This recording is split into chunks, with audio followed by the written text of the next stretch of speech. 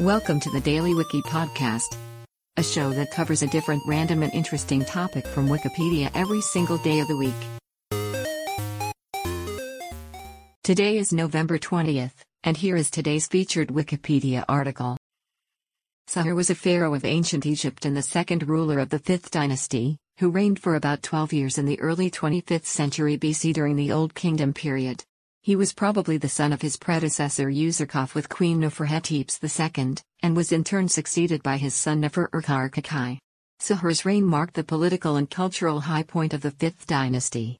He launched naval expeditions to modern-day Lebanon to procure cedar trees, slaves and exotic items.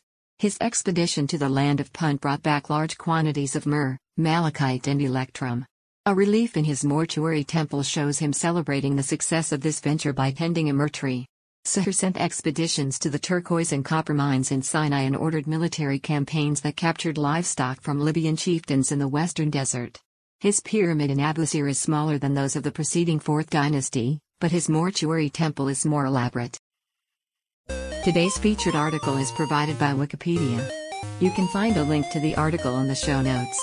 Help support the podcast by rating us on your favorite podcatcher, or support the show on Patreon by visiting bit.ly/thedailywiki.